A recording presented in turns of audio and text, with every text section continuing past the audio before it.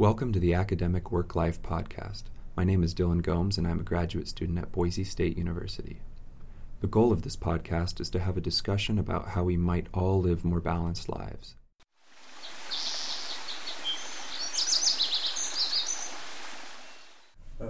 So I'm here with Dr. Stephen Alexander, and you have an interesting background. So you did an undergrad in geology? That's correct. And then on your website it says you spent 10 years as an educator and administrator for various nonprofits and universities. I was wondering if you could just talk a little bit about your experience there. Yeah, absolutely. You know, when the story kind of starts before going to university. As I was finishing high school, I always had this leaning towards becoming an educator.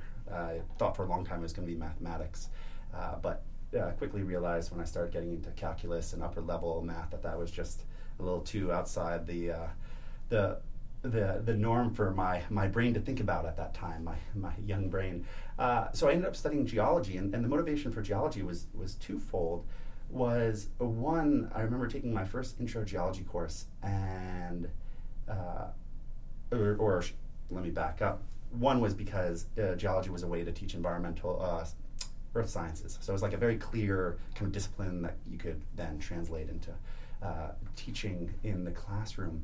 So that was the original motivation. But then I took my first geology class and quickly realized, like, wow, the stories that stones can tell is amazing. And it was, and quickly, it sounds cheesy, but it was like this parallel to the Lorax. Like, I speak for the trees. I felt like we needed to share the stories of the stones. Like, we could learn so much about landscapes from understanding the geological history, about what processes happened, and then how geology ended up relating to the ecology and these river corridors that we see and the environments that we interact with. There's just these amazing, amazing stories. And so, but despite going into geology and then studying geology and thinking about wanting to go into education and having this motivation for choosing something that would translate into the classroom, I never really wanted to work in the classroom. I was always interested in non-traditional settings for teaching. I felt like there was a lot of power from a learning standpoint of being out in the field, whether that's learning about yourself or learning about the environment, learning about how humans interact with the environment. And so that led me on this path of discovery after my undergrad to figure out, well, what does that look like if I don't want to teach in a classroom? What are the different ways I can do that? And the first stop on that journey was out in Colorado with an organization called the High Mountain Institute. And the High Mountain Institute runs a program called the Rocky Mountain Semester, which is about it's a program for high school juniors and seniors where they combine, rigorous and traditional high school academics with field expeditions and community-based living and learning. And so we'd often, working in teaching the natural history and ecology course, we'd often be able to draw on our field expeditions, whether it was around winter ecology or desert ecology, and it just brought the material to life in a way for students to interact and kind of understand and learn that material in a really powerful way. And then continued from there and continued to build on that experience. And from there, I ended up heading up to the Teton Science Schools, where there was a graduate program in field science education. And again, it was about furthering my own understanding of both kind of natural history and ecology, but also around educational pedagogy. And this progression was kind of both kind of expanding the ways in which I worked in both those domains, but then also kind of evolving in the kind of work I was doing with students. And so soon I was moving from just kind of teaching these kind of more standard field ecology and natural history courses and classes to thinking about courses with university students, where it was much more about how humans come to understand and perceive their environment, how they interact with their environment, how they manage the environment. So it was getting into a much more interdisciplinary space. And so that over that 10-year period allowed me to work with kindergarten students and think about place-based education and connecting to the natural world in their schoolyard, to working with teachers and doing professional development, to working with university students and taking university students into the field for upwards of 14 days at a time or full semesters, to spent 3 years helping to run a full semester program for St. Lawrence University called the Adirondack Semester, which just celebrated its 20th anniversary. And this really unique program was about immersing students in nature and the study of nature. And so it did that by being based in a yurt village that was canoe and hike access only. But then on top of that, all of the coursework was around exploring humans' relationship with the environment through kind of a philosophical lens, through an English literature and humanities lens, through a land use history lens, and then also kind of through an ecology lens. And then you combine that with this living and learning community where students cooked meals for each other. We had partnerships with local farms and CSAs to source food and meat locally. Ends up creating this really powerful and transformative living and learning environment for students to reevaluate not just their own relationship to the natural world, but also society's relationship, but also their relationship to other humans, how we live in community, and the importance of community and how that plays out in the ways in which we interact. And so that was a really amazing time and an opportunity to work with a number of different really great organizations that both had an opportunity to have an impact on students, but also myself. I mean, teaching is such a profound profession and an opportunity to really help to shape or help individuals to find their way in the world and to come to understand the world and think about what their role is or what they want to do and where they want to go with their work. Wow, all those courses sound incredible, and I can really see how that would be beneficial for somebody to get the whole sort of picture and not just here's a very discrete box of what you could learn, or here's a textbook and go ahead and learn it. And so somewhere along the journey you decided that getting a PhD was a good idea, right? So. You're absolutely. Although it's a very interesting, my motivation originally for getting a PhD was having spent 3 years helping run a university semester program. I began to realize that if I wanted to stay in that environment and move up in terms of ability to teach more or run programs, that the way the academy is, higher education, for better or for worse, really puts a huge value on having a PhD. Despite that, a PhD doesn't teach you how to be a better teacher. But that was the nature of it. And so that was my original motivation. And it was a bit naive. Because boy, was I in for a big surprise, because doing a PhD is not about teaching, it's about doing research. And the biggest, advice I ever heard or I would give is, anybody can do a PhD. You just need to really love your research. You need to be committed to it and excited by it. And if you're not excited by it or committed to it, then it's going to be a struggle. It's going to be a long journey. And so I had this naive reason for starting a PhD, but quickly when I started exploring it and looking into it more deeply, I started getting introduced to even more ideas and concepts in this very interdisciplinary field, introduced to concepts around resilience, the importance of social learning. We think about natural resource management and the role of social networks. And all of a sudden my mind was just firing in all these different ways. And in some regards, it's, I think of, when I think about my own educational journey, I mean, I had a really great undergraduate experience and did a master's along the way, doing all that, the educational work. But I think when I was doing my undergraduate, I hadn't reached my peak kind of intellectually. I think I was still intellectually immature. Not immature, but, my mind wasn't ready to tackle bigger questions. It took me, I had to live life a little bit.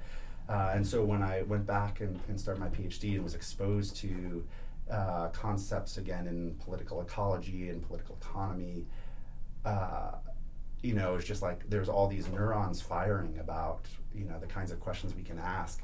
And the more I got into working on my PhD, the more I really fell in love with research and, you know, what we can learn from asking questions to help, you know, help inform how we manage and use resources better, more sustainably.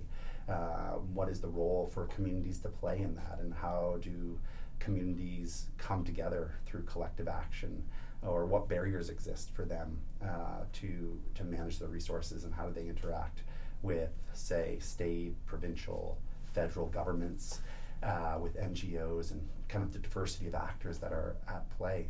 And so it was this, you know, the motivation was so that I could go back into academia, but then I got really excited and interested about research, and then in that whole journey of doing my PhD, started getting really interested in, and was doing kind of on this very interdisciplinary journey. And, you know, that for me, that meant, you know, drawing on methods and theories and approaches from anthropology and political science and sociology, behavioral economics, and how could I draw on those to help this set of central questions around the role of social networks for small-scale fisheries, for co-management, for community-based conservation.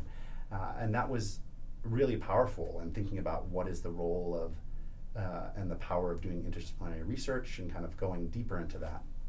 And so in the midst of doing all this interdisciplinary research, started kind of going down this kind of new track, which was, you know, what can I do to do more research, which led me to then landing at the National Socio-Environmental Synthesis Center in Annapolis, Maryland, which is a NSF-funded synthesis center through the University of Maryland. And there, I was now brought into this environment where it wasn't just about kind of doing interdisciplinary work kind of in the social sciences, but now interacting with ecologists as well, those on kind of the natural sciences side of the equation. And how can we start drawing on all of this data that already exists to ask questions? And that was, again, a really a mind-opening experience, and it taught me a lot of really great lessons about how much work we can do and the kinds of questions we can ask when we not only bridge these different boundaries, but also by drawing on data that already exists. So much money that's been spent to collect data, and we can leverage it in very powerful ways. It doesn't, you know, there's still a lot of important questions and work that needs to be done, collecting more primary data, whether that's ecological data, or biophysical data, climate data, or social data. But there's also a lot of data that exists that we can leverage. And so you've talked a bit about sort of always wanting to be an educator, and then now this more new sort of falling in love with research. And so you're currently at the University of Waterloo, is that correct? That's correct. So I kind of live two parallel lives. So I'm an adjunct assistant professor at University of Waterloo, which allows me to continue to work with graduate students and to continue some of the research I've been doing over the past several years. But then also in my day job, I work as a science advisor for the Department of Fisheries and Oceans in Canada, which is kind of like the equivalent to NOAA, the National Oceanographic and Atmospheric Administration. And so there, as a science advisor, now I'm working at the Science Policy Interface. So this journey I've been on has continued to evolve. And so, you know, in the midst of doing research, you find yourself in a place where you feel like you're in the ivory tower, and are we getting so into kind of our own little world of research that it's not getting translated into decision making. And so now I'm kind of exploring this other domain. What does it look like to work at the interface between and kind of helping to translate science and research that's being done, and helping to bridge that into the decision making process. That's very cool and much needed, and I think a lot of us often feel like, well, what is the point of this at certain times, right? And the point of it is that we're super interested by it, and we don't know what that's going to turn into, and you know, discovery for discovery's sake, and basic science. But, yeah. You have to ask yourself those questions, like, does this matter enough to me to keep doing it? And that's something you basically, right when you sat down, you said, you know, you have to be passionate about your research, otherwise, forget it. Yeah, absolutely. I'm going to switch gears a little bit. I noticed I don't know if you could call it a blog or not, but you post on your website frequently, and one of the last ones I think was about family and fieldwork. Yes. And I just wanted to see if you would sort of reiterate some of those thoughts and talk a bit about family and fieldwork and that sort of role.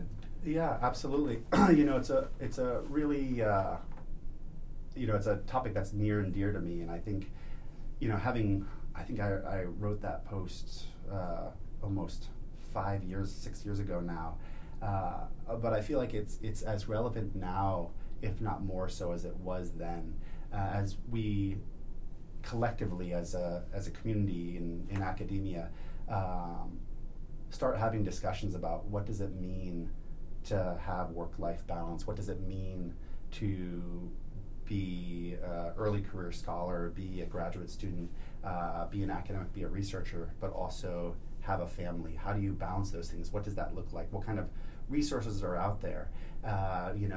If you hop on Twitter or Facebook on any given day, actually I can't say Facebook, I'm not on Facebook, but on Twitter there's tons of conversations that are happening around around these issues around family, and what does it look like? How do you balance it? What are the trade-offs? What are some of the advice that's being given? Good, bad, ugly. And what's great is we're at a time now where there's really a lot of discussion and pushback about how we change the culture. There's some great work led. Kirsty Nash and others launched this website called Academic Life, which does a really amazing job of trying to draw attention to how do we think about this intersection of family and research. And in my case, it was a very personal experience where I was trying to grapple with what does it look like to conduct field work in an international setting with my family as part of that journey. And my own, I had these hesitations going into it and thinking, that's, I had this ideal world, which was, me doing my field work naively on my own, but quickly realized that by having my family there, that it just opened up new doors and brought a different perspective. It meant that the way I structured my field work and my days was going to be different. Had to be a bit more regimented from like a 9 to 5, and thinking about not just being on my own schedule, but at the same time it was a profound way to connect with the communities where I was doing my work. So your family came with just absolutely, yeah. So I was doing the core of my field work was 3 months in living down in Jamaica in 3 different coastal communities, and so my family came with me. Our eldest, it was our first son, had been born only a few months prior, and so when he was 4 months old, him and my wife, who was on maternity leave at the time, were able to join me and be a part of that journey. And it was really powerful in a number of ways. By having my family there, it allowed me to connect with the community in a very different way. It showed another side to me, that I wasn't just this kind of foreigner. Mm-hmm. I mean, I was a foreigner, but I wasn't just this researcher, that I also had a family and coming in and probing. And had and the ability to relate as a parent. Mm-hmm. And then there's also the piece for my wife and partner, for her to get an insight into my work. It can be so hard, no matter what kind of work we do, to understand what our spouse or partner does, and to get a little window into their world can be amazing. And I think that was huge for her to get insight into what it was I was doing, and that plays out years later in understanding, like, having a little sense of like what I do and why I do it. Is she got a chance to be a fly on the wall and be down there while I was doing that field work. Mm-hmm. That sounds like a great experience. And I sort of what comes to mind when you're talking about a lot of these things is academia or doing research at this is very competitive, and there are so many people who are willing to put off family or put off hobbies or put off things that they might actually care about but maybe don't realize it, in order to push this sort of academic resume or CV to the next level. And so if you want to stay in this thing, you have to, or you at least feel like you have to sort of push aside things that you might also care about. And I think I'm starting to realize that that's actually pretty disastrous, because I think all these other things sort of help you get through research in a more maybe efficient way. Yeah, absolutely. I was just chatting with Carlos about this, and I think the two things come to mind is exactly as you said. For me in my own journey, I learned to work more efficiently. I learned about my own days and when I'm more productive, or what kind of work I am more productive at which times of the day. The other thing too, though, is it also you learn a big lesson, or I learned a big lesson just about how in starting a family, it reorients you a little bit in terms of your priorities and thinking about what how you make priorities, how you think about trade-offs, and how you think about the journey that you're on and the work you're trying to do. I think it's important to also recognize the privilege that I had, that we had a good healthcare system that allowed my partner to be on paid maternity leave. And so that's not the case for everybody. And that's a huge barrier. So I was not the childbearing partner. That's going to be very different. That's going to be a very different experience for someone. And whether and what kind of support they have from their own institutions, or from their partners' institutions, and how we're able to, as families and as partners in raising children, how we divide up and contribute to that work and to that care, is not easy and not straightforward. And so it's easy to say things should change and that there is another way. It's also important to recognize, like in my own situation, the privilege that we had from the kind of healthcare system we had and the kind of funding that allowed us to be able to do that and to help make that happen. But it was, having gone through that and thinking about the way I approached it beforehand and now looking afterwards is I've seen too many stories and I've heard too many stories about people who have made sacrifices for the CV or for the research to get the position, and it can take a toll in many different ways. But sometimes you don't know that, or you're not in a place to be able to. You both make sacrifices, but because whether perceived or real, even if perceived, that's going to impact the kinds of decisions you make. And so I think if nothing else, it's really about changing the conversation. It's about changing the culture.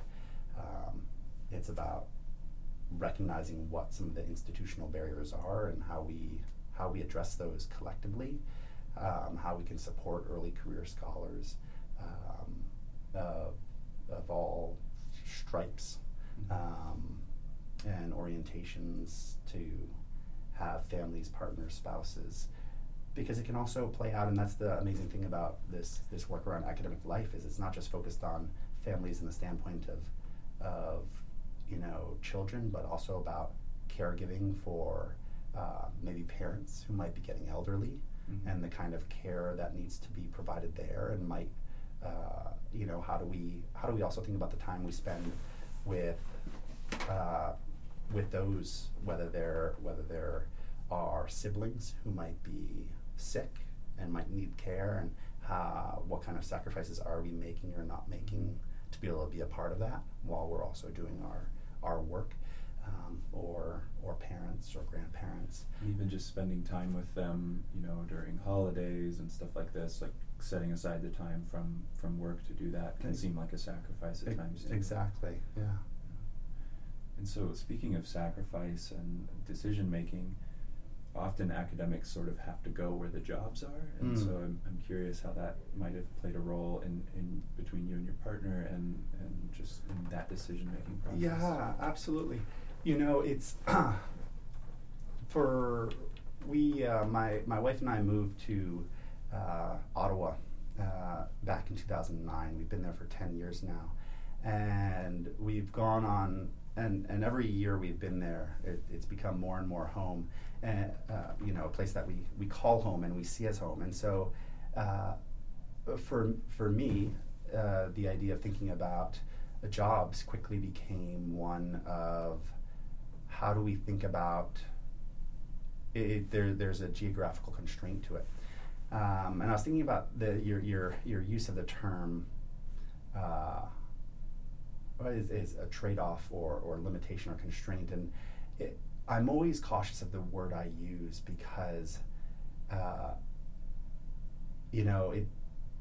it sets a tone in terms of how you think about your life as a whole. And we are complex human beings. We are multidimensional,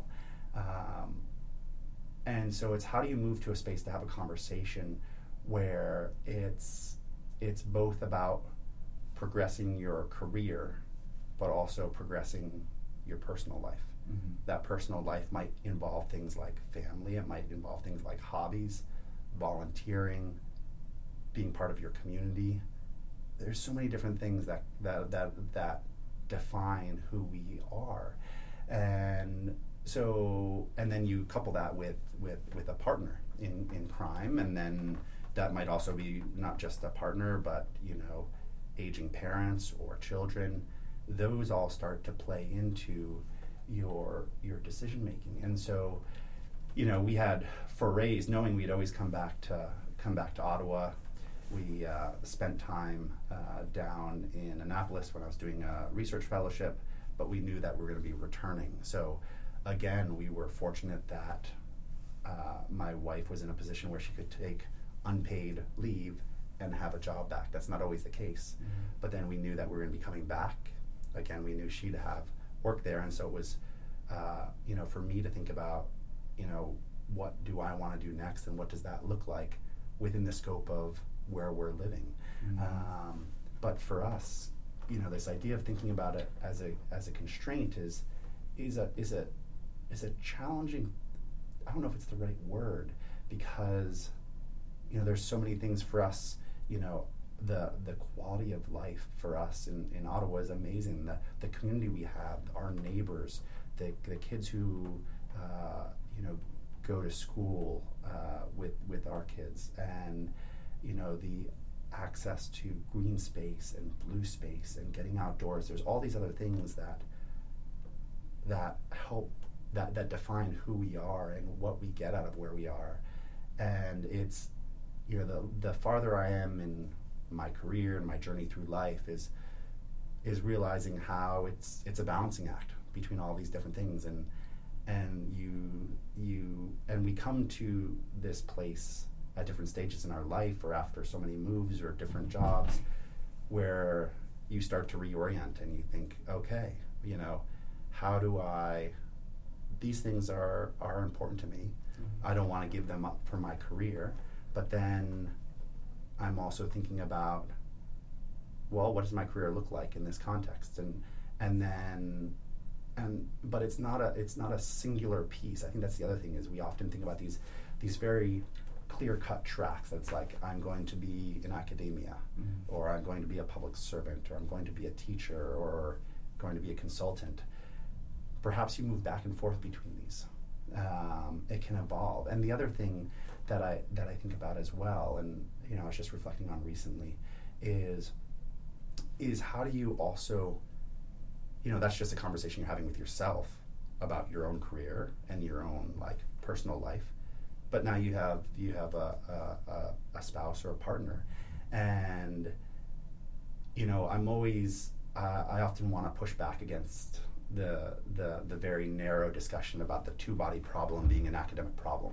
The two-body problem is a problem for any partnership, right, where you have people who have a commitment to their career and want to progress in their career.